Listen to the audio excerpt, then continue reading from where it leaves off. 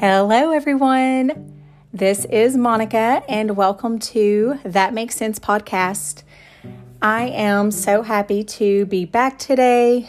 I was sitting here writing in my journal and then just going through my calendar and putting some things in for this month. And I thought, this feels so good to do what I want to do what I said I would do. Have I done this every day? No, but I have completed these tasks more times than normal. So I'm going to pat my back for that. It just feels good when you do what you said you were going to do. And so that's what I wanted the topic to be about this morning. Freedom in doing what we said. Have you ever been around somebody who, they're just really tough. It's tough to be around them, and you probably have a relationship with this person. It may be a friend, it may be a coworker, it may be your spouse, your children, but it's just they don't do what they say they are going to do. They are constantly talking about how they need to do something every single day, but rarely start or complete what they say. And normally when I hear the words come from whoever it is from their mouth, it's like my mind just shuts off because I think, here we go again. This is like a reel that plays over and over again. Because, when I'm comparing it to a reel, it's because you haven't moved your screen, right? And it just plays over and over. And so that's what that type of person reminds me of. I just shut down and I stop believing them. I don't really trust their words anymore. Not that I don't trust the whole entire person, but just this thing that they keep saying that they're going to do, it really becomes annoying to me. And I stop being encouraging because it's not that I just stop, but I might not be as encouraging, I guess, because it's old. I've heard this 10 times. You just do it already, right? Or just stop saying you're going to do it and decide not to do it. Let's go one way or the other. Because it is difficult to encourage them because encouraging before hasn't really worked, right? So in Proverbs 18:21, the Bible says that death and life are in the power of the tongue, and those who love it will eat its fruit. So from this alone, we know that there is freedom in doing what we said. The truth sets us free, right? I had this moment when I was running down a trail not too long ago, and I was thinking about freedom in doing what we said. And as I was thinking about different people that crossed my mind, like, yeah, they say that all the time and they never do it.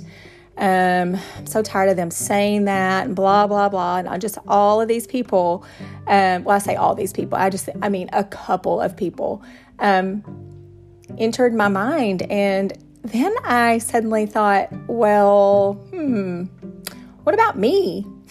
Could that person be me? Could I actually be tired of myself saying that I want to do specific things and I don't carve out time to do them? I am not making it happen. Could other people be listening to me and feel like I am a reel that plays over and over and over?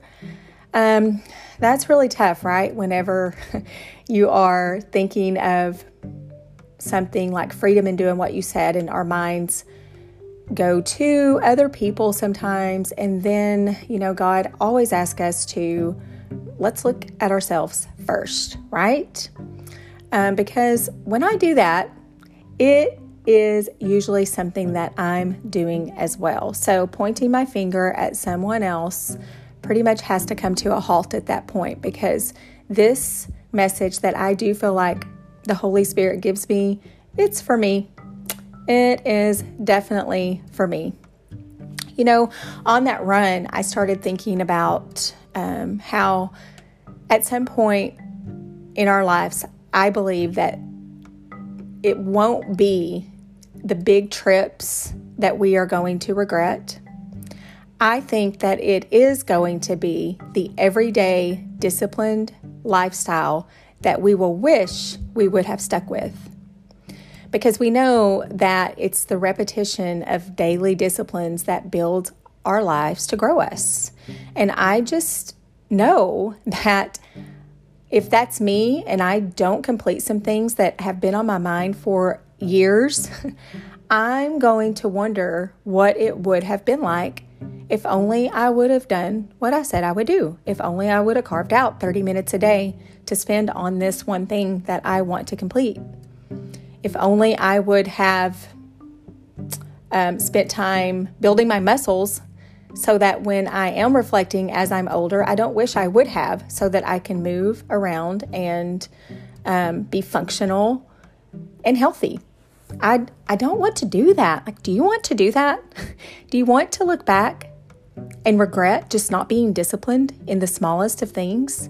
Not setting a time every single day to spend on what matters to you, to spend on the task, or maybe it's mentally, physically, spiritually, maybe it's has something to do with somebody else, whatever it may be. I truly believe that that's going to be the biggest regret. And the only reason I really know that is because I do it right now.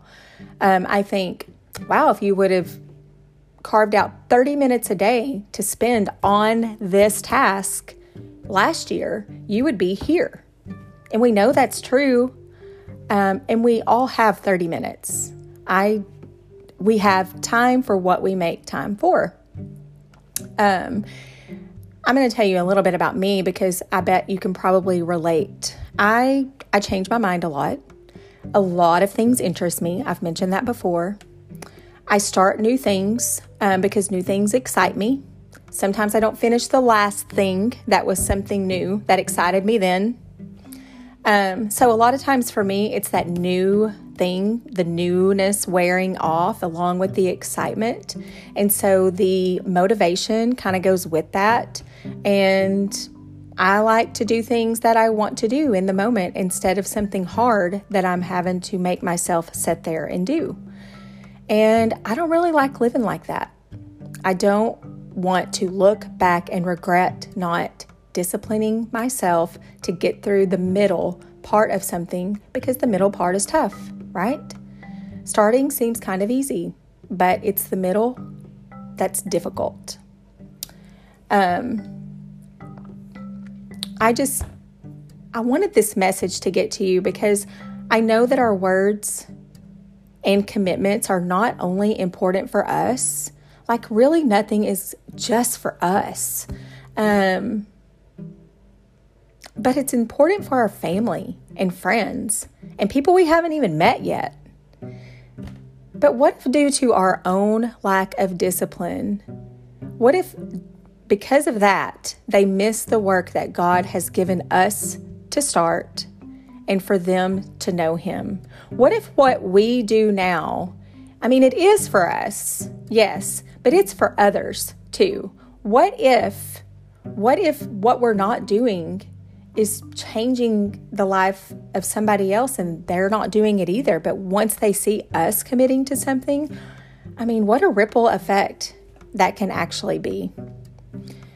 There is a book that I want to recommend, and it's called The War of Art. Break Through the Blocks and Win Your Inner Creative Battles. It's by Steven Pressfield. It's a good book. I read it a couple of years ago and I got it out to read again. And it's really talking about the battle is our own resistance. How we have more control in our lives than we think we do. We actually get to determine what is an excuse and what is the truth. When I'm honest about my time, I really do waste a lot of it. And I don't want that anymore. So this is a short podcast, but I just wanted you to kind of think about this. Think about what it is that you are not doing daily that you may need only to commit 20 minutes to, 30 minutes to, whatever it may be, so that in 1 month, you're going to see progress. In 6 months, you're going to be further than you ever imagined. And what about 1 year from today? Where will you be if you commit 20 minutes, 30 minutes to tackle that new thing or to tackle that thing that was new that you have set aside? So, one of the things that I use is a timer. I have used it a lot in the past and then I stopped using it, but I've picked it up again. And so what a timer does for me is I'm not going to stop doing whatever I'm doing until that timer goes off. If I set it for 30 minutes, I'm going to set in that space for 30 minutes. If I'm wanting to write and that 30-minute timer goes off, I am not going to condemn myself because I didn't get as much done as I wanted. If I spent that time using my imagination, writing down some ideas, maybe writing a devotional, maybe writing in my journal, whatever writing that is, I spent it writing. So learning to not give myself super high expectations has been a true gift to give as well. In fact, this sounds kind of silly, but for me, it's a little bit easier to lower my expectations. And then if I exceed them, that's a great thing, right? So when I set the timer, I do not look at my phone. It is to the side, and that eliminates a lot of distractions. So I promise you it will feel good to start. So in Hebrews 12:11, the Bible says, "For the moment, all discipline seems painful rather than pleasant, but later it yields the peaceful fruit of righteousness to those who have been trained by it." Y'all, that's so good. For the moment, it's painful. I mean, we don't always want to do it. We're not in the mood. And it seems painful when we're not in the mood. And it's that resistance that we're having to fight. But later, it yields the peaceful fruit of righteousness. And that peaceful fruit of righteousness, that is when we get to reflect back and we don't regret not setting aside time to complete, start, or grab the thing we started, whatever it is, and just do it. And 10 minutes, y'all, that's even good. Whatever time, I just want to encourage you today to get started and get it done. You can do this, and so can I. I hope you all have a great day. See ya.